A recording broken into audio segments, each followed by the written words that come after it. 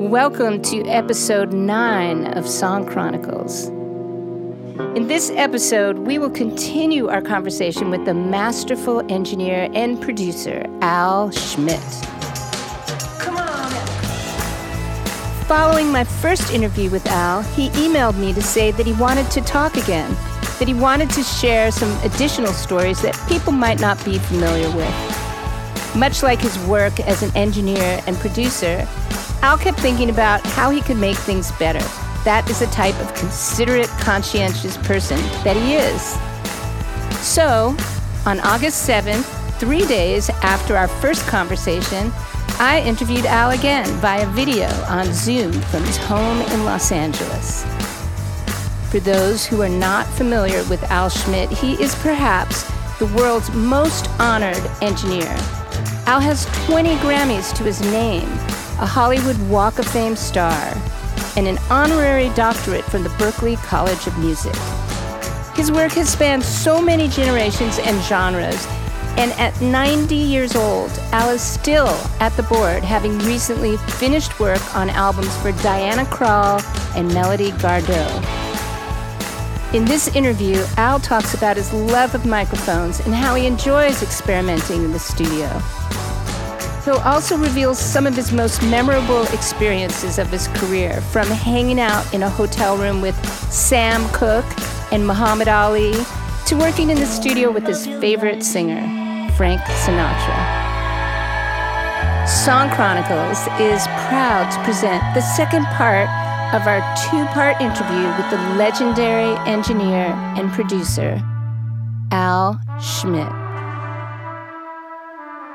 I thought maybe I could add some stuff, maybe things they haven't heard too much of, and tell you a couple stories, that kind of thing. Let's do more. One of the things that you said when we spoke before that I loved was how even though you know certain things will work in a room, you like to come in and switch everything around, not just in a recording studio setting, but in your life. How that philosophy of experimenting and never getting really set in your way with anything, how that affects you in all areas of your way of looking at life and your vitality, because obviously you've been going a long time and you're still really excited about life and what you do. And a lot of that has to come from a feeling of making things new. Yeah, I am excited about life still. And, I love doing what I'm doing, recording music. When I was a little kid, we were really poor, and sometimes we didn't even have enough to eat. And so I am so blessed that I was able to have 5 children and raise them well, and they're all out in the world doing well. And I've been able to contribute to making some great records.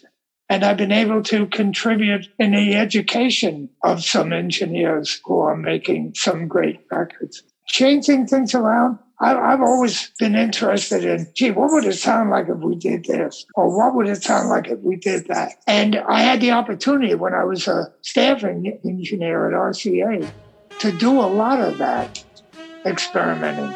I would set up Harry James Big Band one day in the corner. Another day I'd have them in the middle of the room. Another day I'd have them over on the other side. And I would do that just so I knew what the best parts of the room were, what the ambience would be in the room. Anyway, it's experimenting, and I love doing that. The same thing with microphones. I'm a microphone freak. I love mics. And trying different mics and putting them on different instruments. And obviously I'm infamous, I guess, for using all my microphones in Omni, because I use good microphones and I love the bleed that comes into the microphones. Anyway, I've been blessed that I've been able to be in a position to experiment and do a lot of that stuff. And also the times that you quit jobs that were secure. I mean, that's another thing. It seems like you have this thing in you where if things are not vital in the moment, it's hard for you to be engaged and give your all in it. And you seem to be this conduit for bringing the level around you up to a vitality and excitement. And that seems to be coming from you. Well, thank you. I hope so. I hope that comes from me, because every time I go into the studio, I'm excited. And if I'm working with someone who I've never worked with before, or only a few times, then I explain to them my philosophy and how I want things done and what I expect from my assistant and how I want to set up and why I want to use certain microphones. So they get an education about how I record a couple hours before a session. And then when the session starts, they can see what I was talking about. There aren't a lot of people left like me that recorded back in the old days where everything was done mono, or everything was done 2-track, mono and 2-track. And you had the balance. At that time, there was no fixing anything in the mix. You know, you could maybe edit from one take to another, but that was it. Otherwise, you had to capture what was there at the time and get all the moves and everything else. So it trained my brain, I guess, to be aware of that and to continue doing that. So tell me about arrangements and in terms of ensemble, because you've done 100-piece orchestras, you've done vocalists with a minimal amount of accompaniment. If you had an artist today come to you and say, I want to make a record, I have no idea what I want it to sound like, I don't know anything, what do you think? What would be your next question? My question is, I'd want to hear what they sounded like, number one, but number two, do they have a song they want to record? If so, where do you want the song to go? Is it R&B? Is it country? Is it whatever? And then you sit down with them and talk about arrangements once you know what they're looking for. And then hopefully you bring the arranger in to meet with the artist and me and go over what's going on. He hears the song, comes up with some ideas, talks to us about it. And, you know, we talk about what musicians we think would be right. Then we hire the guys and get in the studio and do it, get it done. Yeah, and keys, of course, are really important too for a singer. Absolutely. Getting the right key and hopefully, sometimes an artist can think they can hit a certain note and they have a problem with it. So maybe down a half step is better. Yeah. So there are record producers who don't really touch the board and they're just looking at the big picture, almost like a director of a movie, and they've hired all the specialists to do the arrangement, to do the engineering. What do you think of this different beast of the producer engineer, the one who is in charge of the entire sound of everything and the arrangement? Are they two separate jobs or can they be compartmentalized? Yeah, I think they could be blended into one job. You know, I've done a lot of records where I produced or co-produced and did all the engineering. And, you know, it's something you go over with the artist. You talk to the artist about it, how you want to do it, how you want to set up, and, you know, what songs we're doing and who the arranger is going to be. So there's a lot of work, and budgets have to be factored in. So it's a lot of work when you're engineering and producing. But, you know, I worked hard all my life and, I was shining shoes when I was 7 years old. So, you know, hard work never scared me, you know. I enjoy work and I enjoy contributing. Mm-hmm. So when we were exchanging emails, you said you could tell some stories, and I actually was reading your book, and I was very taken by one particular day of your life where you were in a hotel room with Cassius Clay, later Muhammad Ali, and Sam Cooke, hanging out with the two of them. Yeah. That you said that was one of the best days of your life. Yeah, that was one of the most fun days. It was New York City, and I was producing Sam Cooke at the time, and Sam was going to open at the Copa, and we were going to record the album live at the Copa. And I was at the Hilton, and he was at a hotel diagonally across the street from me. And I would go over every afternoon, and we'd talk about what we're doing and just hang out in general. And one afternoon, I went over there, and Cassius Clay, Muhammad Ali, he was Cassius at the time, was there with Sam. And Cassius had just been signed to Columbia Records, and Sam was helping him with his vocals. I think the song was Stand By Your Man or something. And he was helping him with his vocals and how to phrase things. And the two of them just started. And I never laughed so much in my life. They were so much fun to be around and just irreverent. And I mean, it was great to be around these two great men and just be a fly on the wall and laugh and contribute somewhat in a funny way. And yeah, it was great. It was one of the highlights of my life. And I can still picture it in my mind. That's a beautiful experience to have. I'll tell you another story that isn't in the book. It was a Saturday afternoon, and I'm recording Sammy Davis Jr., and the song is What Kind of Fool Am I? So Marty Paich was the arranger and did the arrangement and everything. I was the engineer, and the producer never showed up. I won't mention his name because he was the nicest man in the world. But he totally forgot about the session. So Marty Paich and I did What Kind of Fool Am I, which was a fairly good hit for Sammy. Another Sammy Davis story was Stephen A. was producing. He was like 21 years old. Why they got him to produce Sammy is beyond me. But we were in the control room, and I was the engineer, and he's producing. And Sammy came in, and we made a playback of what we just heard.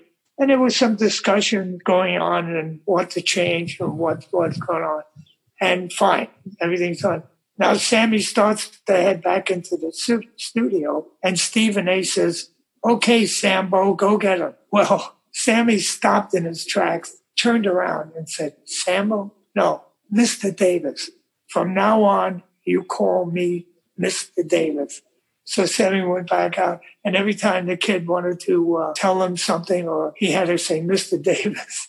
So Sammy put him in his place right away. I don't think the kid meant it, but he was like 21, 22 years old, and he had no experience with someone like Sammy Davis. Well, that's one of those classic stories that they'll tell at Blackbird Academy to young people going into recording studios, like the big list of what not to do. Yeah. Well, if I walk into a studio that someone else is recording and producing everything, I listen back to what's going on.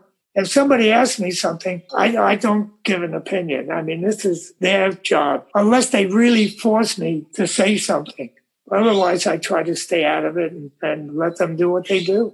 I'm going to ask you a question that I hope I don't regret and feel embarrassed about asking afterwards. But do you have that sensation ever when you're listening down to music and somebody walks in the room and you hear it differently just because they walked in the room, and somehow your psyche is tuned into how they might be hearing it? Or is that just some crazy thing that I do? But I just wanted to know if it's a thing. I don't know if that's crazy, what you do. Things like that happen on occasion. Yeah, someone will come in the control room when we're either mixing or doing something, and all of a sudden things sound different, and I don't know whether it's a vibe they bring in the room or what it is, but yeah, it takes a little time to readjust, so to speak. Yeah, the energy and the moment. Right. It is an energetic thing in the studio. So when you go out and enjoy other arts other than recording, what do you enjoy? What do you like doing? I'm an art collector. My wife and I collect art, modern art. And so we go to galleries, we go to auctions. Can't do that now, but we did that a lot. That was one of our favorite things to do. Go out to good restaurants. We both love good food. That's tough now. You can't do that. Most of the restaurants that Lisa and I went to are now closed, at least for the time being. So, Lisa's a great cook. I stay home and we enjoy each other's company, and I enjoy her cooking, and it's really cool. That's a beautiful thing. I want to ask you about Frank Sinatra. At what stage of his career did you first come in, and what is it about the super secretive, locked up U-47 microphone? Oh, well, I've been a Sinatra fan since I was 13 years old. I loved it. I used to play hooky from school in New York and go to the Paramount Theater and catch him when he was singing with Tommy Dorsey's band. And he was my favorite, still is my all-time favorite singer. So the story goes, Phil Ramone called me on the phone and said, "Hey, Al, how are you?" And I said, "Good, bud. How are you?" Everything was good. We chatted along, and he said, "What's your schedule?" And I had got my book, and I said, "How much time?" And he said, "About 3 weeks." So I said, "Yeah." And when? And he told me, and I said, "Yeah, I'm good. That's great." And he asked me what my fee was, and I told him, and he kind of hesitated a second, but didn't say anything.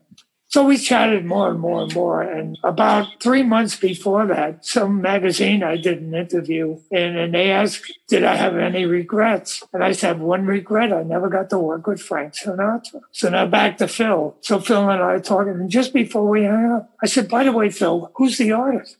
He said, Frank Sinatra. I said, Phil, if you'd have told me that in the front, I would have done it for nothing. And then he said, being a smart ass, if you'd asked me for more, I would have given it to you. So when Sinatra finally came in, the first time he came in, he started to sing, and he was hoarse. And he said, not tonight, guys, and left. So then he came back in, and we were standing, Frank and I, right in front of the brass section, the trombones and trumpets. And he said, where do you want me? And I said, well, Phil's got that little booth over there that he built. It's got air conditioning. It had a bottle of Jack Daniels. It had Camel cigarettes. And it had Tootsie Rolls. Frank liked Tootsie Rolls. And he looked at that, and then he looked at me with those big blue eyes and said, I'm not going in there. I said, okay, what do you want to be? He said, I like to be right here in front of the band. Cool with me. And he said, I had the famous 47 microphone. And he said, I want a handhold mic. And we got some sort of Vega wireless microphone, and that's what he used. It was great. I got to have dinner with him 3 nights in a row. There were like 7 of us, 7 guys all around the table. And he just held court, told stories, and wonderful. He told a story about a mafia guy, soldier in the mafia. And he was such a great thief. He could steal the hubcaps off a car while it was moving. So that to try that sometime. Anyway, that was what it was like, and it was unbelievable. You know, it was like a wake me up. I'm dreaming. I'm at a table here with Frank Sinatra. He's telling all these great stories. What's wrong with this? One of my thrills. And I love that he would stand in the middle of the room. He's kind of famous for stopping the session if he's not in good voice. I have heard that before. He would go home, and in spite of all the money being spent on the orchestra, he just would say, I'm not feeling it. Yeah, exactly. That's what happened. And then when he did feel it, we got all the songs done in one night. He did each song one time through. The only time he stopped to go back was if the tempo wasn't right. And he was counting them off, and then he was saying, no, that's not right. And then he'd go back and recount off, and we'd do it. But yeah, we did, 9 songs, I think, like that, 9 or 10. And it was one take. Yeah, the orchestra and the vocal, you had to get the whole thing. This was on multi-track tape. Yeah, this was his last album, the duets album. Yeah, it was cool. I mixed the record in New York with Phil, and we hired Nico Bolas to come and help us out because there was so much work going on at one time. So, and Nico was in New York at the time. So it was the 3 of us. It was a wonderful time. We had a great time making that record. Phil was one of the greatest producers ever. And he was just an amazing guy. He had a great sense of humor. You know, he was a dear, dear friend. And the 3 of us together, we laughed a lot. And that's a good thing when you're making good music and laughing at the same time. It's pretty cool. You're enjoying it. I love those stories. And Henry Mancini, the Peter Gunn, that famous, iconic song. Yeah.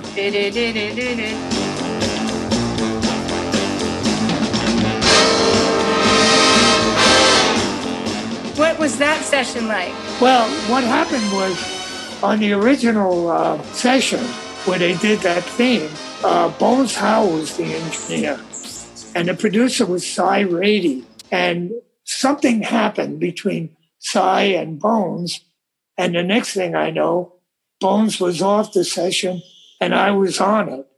And that was my first time with Hank. And I finished the album. I did 8 more songs. Or 9 more songs.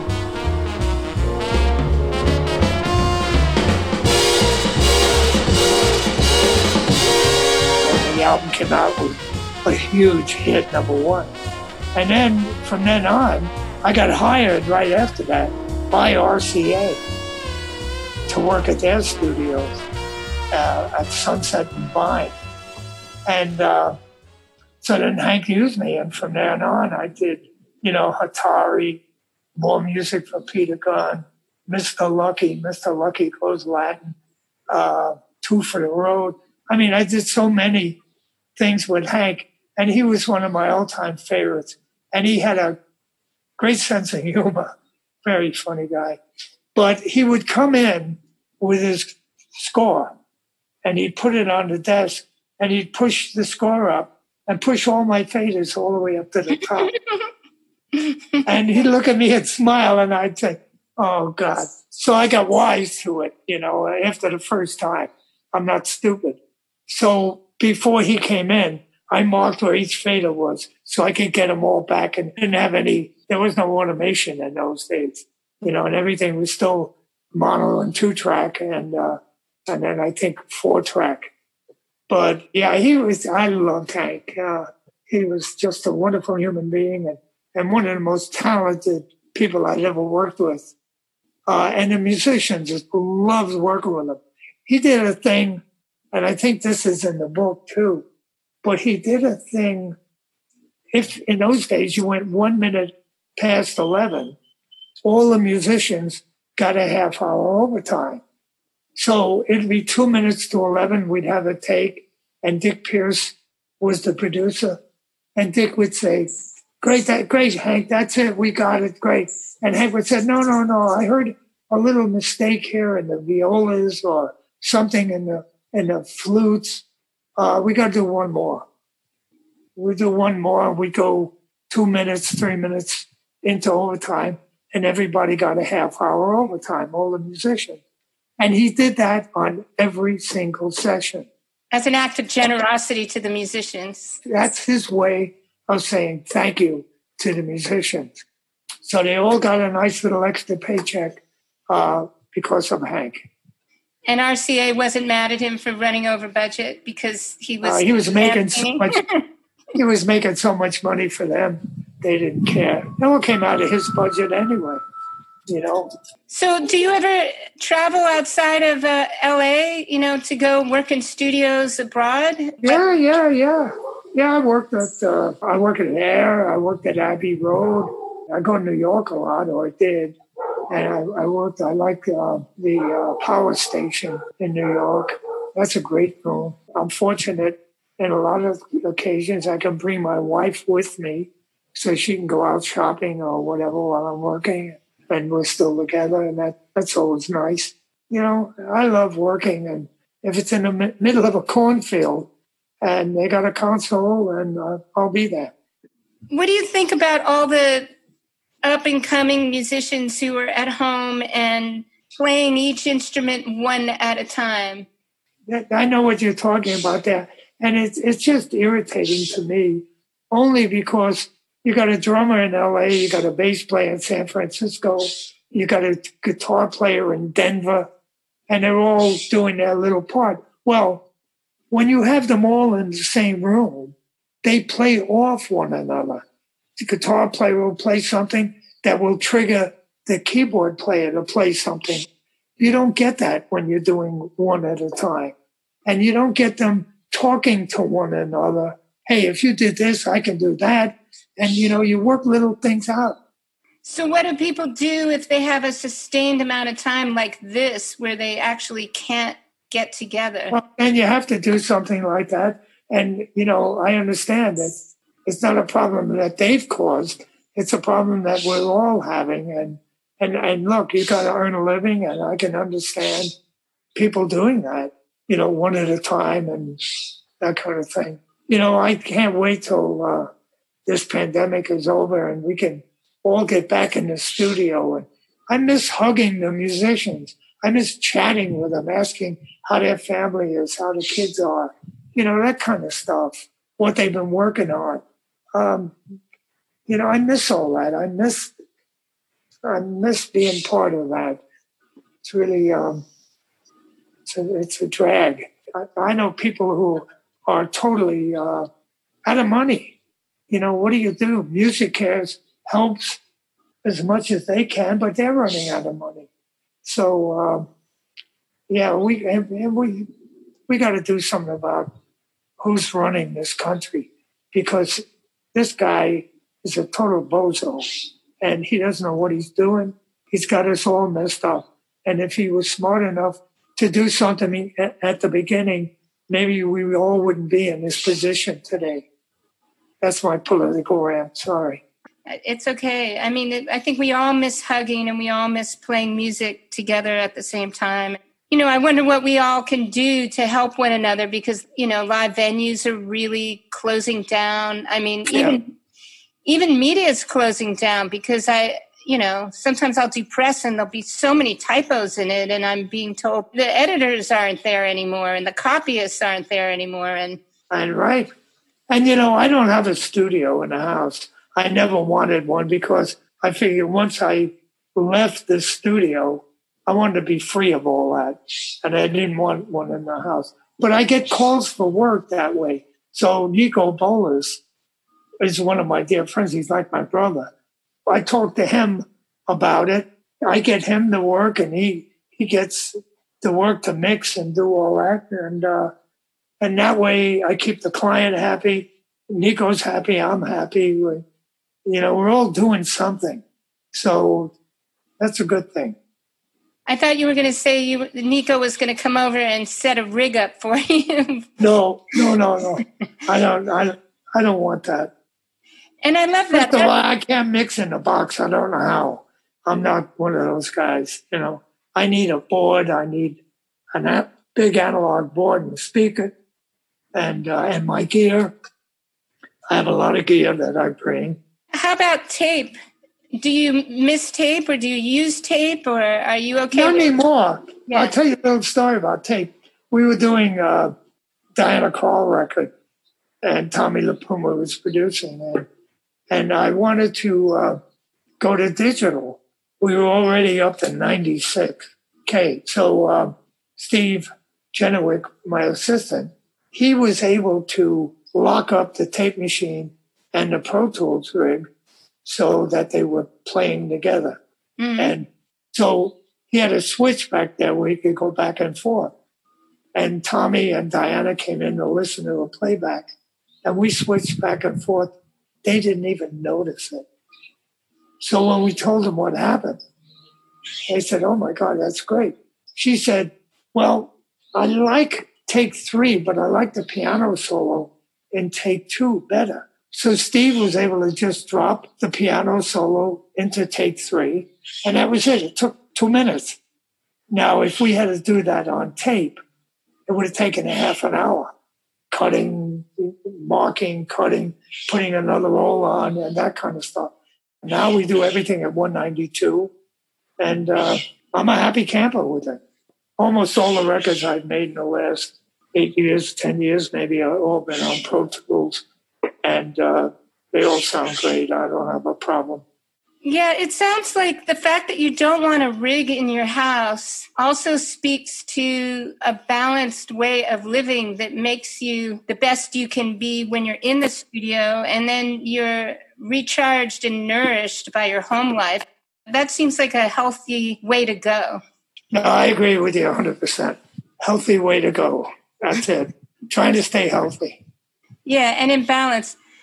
And, yep. and I want to talk to you about dress, because you say in your book, you've said this many times, something about when people show up in the studio and they're well-dressed and they're groomed, it sets a tone for the day. Can you talk more about that, or where that came from? Sure. It comes from the early days when I was a little kid, and I would go over to my uncle's studio in New York City and watch him record. And everybody was always dressed up nice with tie and suits and stuff like that. And then when I got out of the service and got a job at a studio, it was the same thing. We all came in. Everybody wore ties and sport jackets. We didn't have lab coats, but everybody always looked nice. I do it still to this day. I got to talk Nico into wearing a tie all the time. The only time I don't wear a tie is on the weekend. If if we're working on a weekend, I won't wear a tie. The rest of the time I have, great ties, great shirts. And I think everybody should look good and smell good. And you don't want funk around. You don't want people smelling bad or sloppy or that kind of thing. So I think it sets a pace for everybody that comes in. Some of the times, some of the musicians that I'm working with, they know I'm doing it. They'll wear ties just because I do, So that's always a nice thrill for me. I always like that. But I think it's always, it's in the book what assistants should do and everything. But you're going to be in a small room for maybe 8, 10, sometimes 12 hours with one another. You don't want somebody that's not taking care of themselves. Of course. So, Al, what do you listen to if you're not listening to your own work? What do you listen to for pleasure? I listen to jazz. I'm a real jazzer. I was a bebopper when I was a kid, and Charlie Parker and Zoot Sims and all the great saxophone players. And my wife likes classical music, so we listen to some classical music at times. It's rare that we listen to something I did, unless it's an album I just finished and I play it for my wife. So it works all right. Are your records coming out on vinyl, the ones that you do most recently, and do you bring home, Yeah, I think Diana's, the new one, Diana's coming out on vinyl. And I'm pretty sure that Melody will be vinyl too. So do you listen to that at home or? Yeah, I do. Yeah, I usually get an acetate. I do my mastering at the bakery with Eric Bollinger, and I love him. And he's a great musician, and he studied under my favorite, Doug Sachs. He sends me a vinyl, and I listen to it and okay everything, and then he tells me little things he can fix, a lot of sibilance maybe that has to be toned down a little, and he's able to do that without destroying anything. And it's great, yeah. And I do listen at home. I have a nice setup at home. What are your speakers at home? They're Tannoy self-powered speakers. I've had them about, 14 years now. Mm-hmm. And, I love them. And I use Tannoys at the studio, but the Doug Sachs Tannoys. But they relate quite well with my Tannoys at home. So I'm happy with that. That's great. Well, I don't know what else to ask. We've covered a lot. Yeah, we did.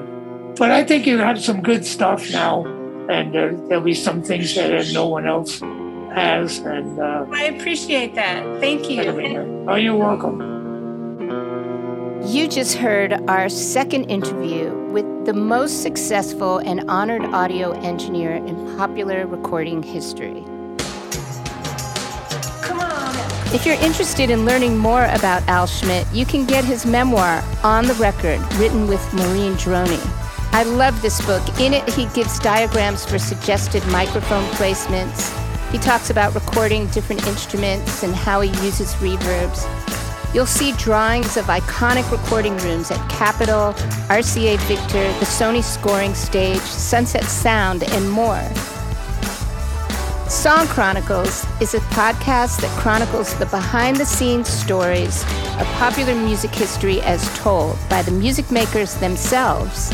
And there are a lot of exciting episodes coming up. We'll return with a 2-part interview with singer-songwriter, actress, businesswoman, and 3-time Grammy winner, and another guest who has her star on the Hollywood Walk of Fame, the much-loved Gloria Estefan. Until then, please check out our earlier episodes with J.D. Souther, Desmond Childs, Sam Hollander, Kathy Valentine, Gail Ann Dorsey, and Peter Case. And if you're enjoying the podcast, please, it is a labor of love, so we appreciate your feedback. Leave us a review on Apple, YouTube, or wherever you stream. Thanks for listening, and see you next time.